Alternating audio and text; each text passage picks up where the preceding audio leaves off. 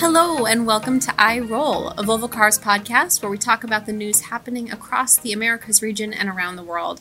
I am Hannah Caton and I am here with Jim Nichols in person. In person. It's been quite a while. We're no longer broadcasting from our basements. Yes, basements, bathrooms, technical difficulties using phone podcast recording apps. So very happy to be here in person with you. Yes, same here. It has been a busy last 6 months, of course, but a lot's been going on in the past month or so that I think we want to cover today.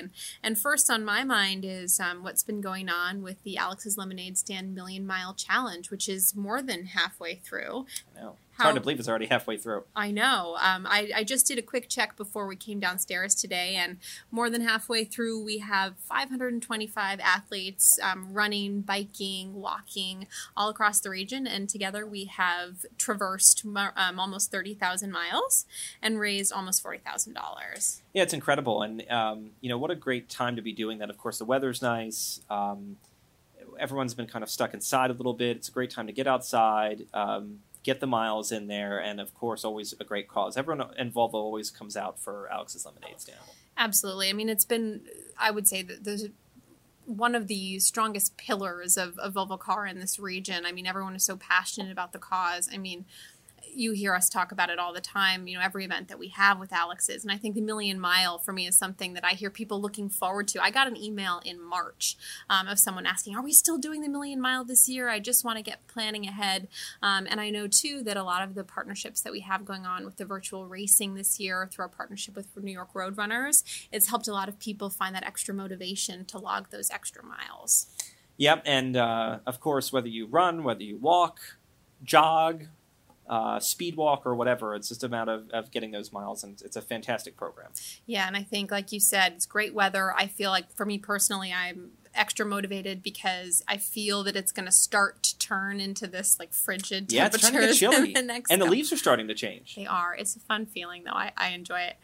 But speaking of fresh air, we did have an announcement, I believe it was last week at this point, around our advanced air cleaner technology. And I wonder, Jim, as our resident technical expert, if you could talk us through a little bit about what that technology is and what it means for us.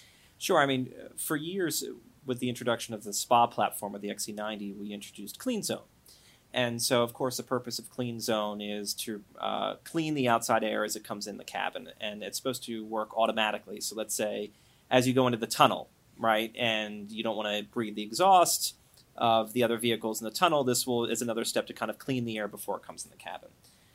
Now we can just continue to refine the technology. So now the advanced air cleaner is a PM2.5 filter. And so what PM2.5 essentially is the particle size of pollution that traditionally you would see with smog or smoke. Or things like that. So really what we're focusing on here is, of course, we have this health and wellness approach and the safety approach.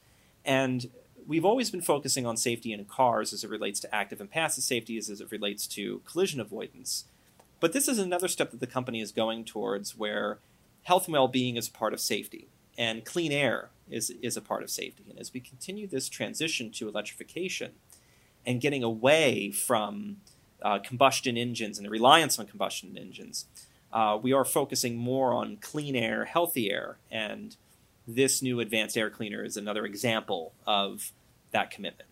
And unfortunate as it may be, that is becoming even more important as we look at the things happening in the world around us. I mean, the horrible fires that are happening on the West Coast. It's something that we need to be mindful of as passengers as well. It is. I mean, the product was definitely born out of China, where the air quality there is very, very poor.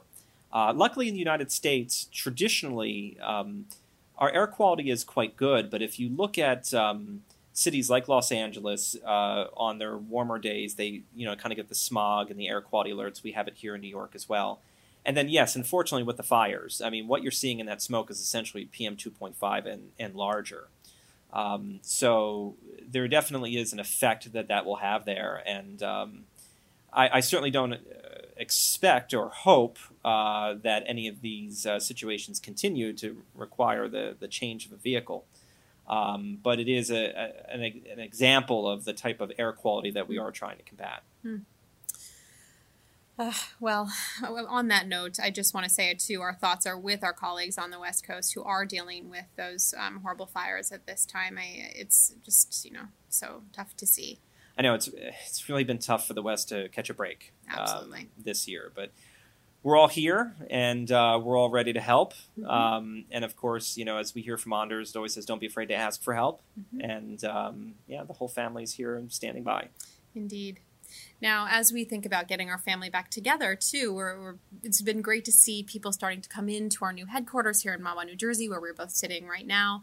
And I know that there has been massive progress made if you think about from the moment we got the keys earlier this summer to now when we started welcoming colleagues in the door. Was it earlier this month? Maybe yes. Even last month. No, early this month. So, Jim, I know that there is progress happening every day. So can you just let us know where we are on the journey to full operation at Mahwah and, Sure. and what we have going on? I mean, typically when you stand up a building this size, you're looking at 6 months plus to get it up and running. And really with some efforts that we've had from Chris Russell and his team under Greg Nee and Greg Barbuto and his team with Jeff, it's really incredible the progress that has been made. So we, like you said, we got the keys at the end of June. We've been going through the permitting process and all those type of things. And now we're at the point where we welcomed our first people back right after Labor Day. And now essentially it's almost like a 2-week cadence where we are attempting to try to get a new area opened every 2 weeks. And what we're doing is we're playing the game of when the painters are finished, when the electricians are finished, and when equipment arrives. And that has been the biggest thing has been because of so many of the schools going virtual, a lot of the equipment that we had ordered, computers, video conferencing equipment, stuff like that, has been delayed because the schools had just bought everything up over the summer.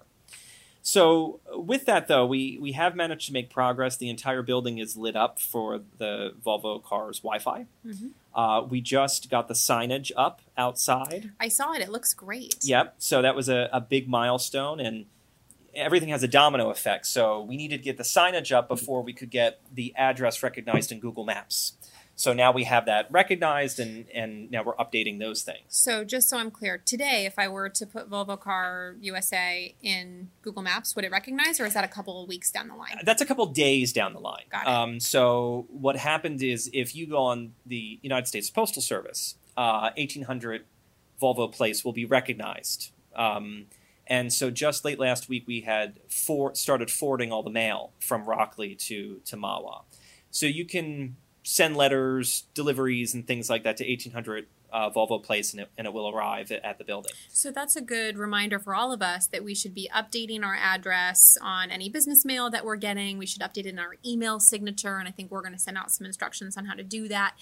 If you have any communication that is going out on behalf of the company, update your address in the signature. We can do that now officially. Yes, we can officially do that, and we do have to think about vendor contracts that we have, and even things like business cards and letterhead. Right now we're working through those processes of what those reorders will look like, even down to new badge system for the building. So again, this is something where we have the card readers. We haven't received the cards. They're on back order. So we're working through all those things, and for the people that have been here, I've really appreciated the flexibility because we have unbookable conference rooms where in some rooms we have a camera and but we don't have a table yet. So everything is coming together. So what people can expect now is the next group of people to come in is we do have all the workstations set up. We do have a lot of the rooms set up with screens. We're waiting on the cameras. And we're making good progress with the technology. When it comes to COVID, we previously were not planning on keeping the workstations in place, but literally at the last minute as we were signing the deal, we noticed that the workstations were 6 feet apart. And so it became a very easy process to allow people to come and work safely at their workstation and maintain a social distance with their neighbors. So we've kept those workstations. We have assigned people to a workstation, and those workstations are being wiped down every night by the cleaning crew. If you sit at a workstation and you look up, you'll notice that there is an air vent above every workstation. And that is because the system does have a very advanced air system.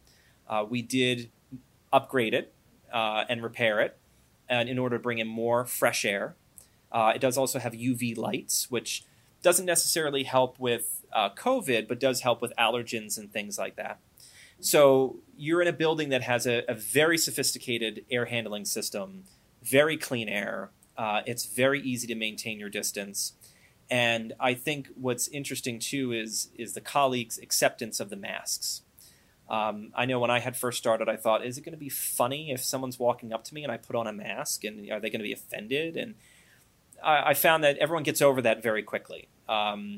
When someone approaches me or I approach them, it's commonplace that you put on your mask. Mm-hmm. You're sitting in a conference room, you put on a mask. Mm-hmm. So I think Anders had put it best in the town hall, where it's the equivalent of, you broke an arm or a leg, right? And you're afraid to put weight on it because you don't want to feel that pain. And it's kind of this way of venturing back out in this kind of this new normal. I just encourage people is to try it. And by try, you mean try coming in to the Try office. coming in at least once. I mean, obviously we have our policies and for people to work from home. And obviously if you have a situation, medical or whatever, stay home, do what's best for you. But for people that are on the fence, I would just say, just come in once and try it. Mm-hmm. and see how you feel. And there's been some people that have come in and tried it and said, you know what, I have no problem with it. And they're coming in regularly. And we've had others that, came in and tried it and said, yeah, I'm still not quite sure. I think I'll wait out a few weeks. That's fine. Mm-hmm. But I would encourage people to try it. Mm-hmm. I mean, for me personally, I feel like I can't even describe it, a sense of kind of like freeness, being able to come and leave my very tiny apartment and have, fresh air and ample working space. So it's been quite nice for me. But I certainly felt apprehension before I came in for the first time. So I can absolutely understand what you're saying. Sure. And, there is something to be said for seeing faces again. I've been reporting to this building for several months, and the first month and a half, it was really empty. And everyone always said, oh, isn't it great, new building? I'm like, yeah, it's fine. But without people, it's really not anything. Mm-hmm. And so it is nice to see people again. But people have to do what's best for them. Absolutely. Well, we've been talking a lot about MAWA, but we actually had a very important, facility milestone in the last week or so, and that is that our South Carolina Technical Center is officially open for business. It's a big milestone for them down there to get that up and running. Definitely. We have been waiting for this for a little while now, and so it's situated right next to Volvo Car University, so two pillars of our company here in the region right next to each other, and they actually held their first training session earlier this month. And, you think about that, and they've been previously working out of a retailer. Mm-hmm. So now to be in kind of your own home, with your own technology right there on the campus. I know the team has been working really hard on that, and it's great to be able to see those first steps. Definitely, and I know that it has been designed as an example or a best practice of how every technical environment across our retail network should look and operate. So I know that we are all really proud to see it come to life. And in their first class, they had 8 students, half retail, half Volvo. So just a really important milestone for us as a region, and I think we're going to see a lot of good coming out of that facility. It sounds like they're going to do up to 200 trainings a year, between 160 and 200, and 30% of all of our training is going to come through this facility as it relates to technical material analysis, methods workshop, and the like. Yeah. So a great milestone there, and it's been very busy on facilities as well, because we also have our friends out on the West Coast in Irvine that are working on their new site as well. Yeah, where are we on that? So I mean, obviously we don't have someone from the West Coast to share a whole lot with us right now. But from what I've seen, it's a beautiful facility in Irvine still, and they're making great progress. It should be open within the next month. And again, that's a space where they're going to have the training school combined with that local office. So it's great to kind of get closer to that education that's happening for people that are typically working in the office every day. But it's been a lot of effort, a lot of investment in places across the U.S. this year, and I think the timing that we have right now in these times to be able to do it in a safe way, and it's a real testament to how the U.S. continues to be a focus. The Americas region really as a whole. Yes. Yeah. Well, Jim, it's so nice to catch up with you, and I am sure that the next time that we record, you will have even more interesting updates to share with us about Mahwah and our facility journey across the region. But certainly hope so. I have no doubt. But until then, thanks so much. Always good to catch up with you, and we'll talk next time. Right, thanks, Hannah.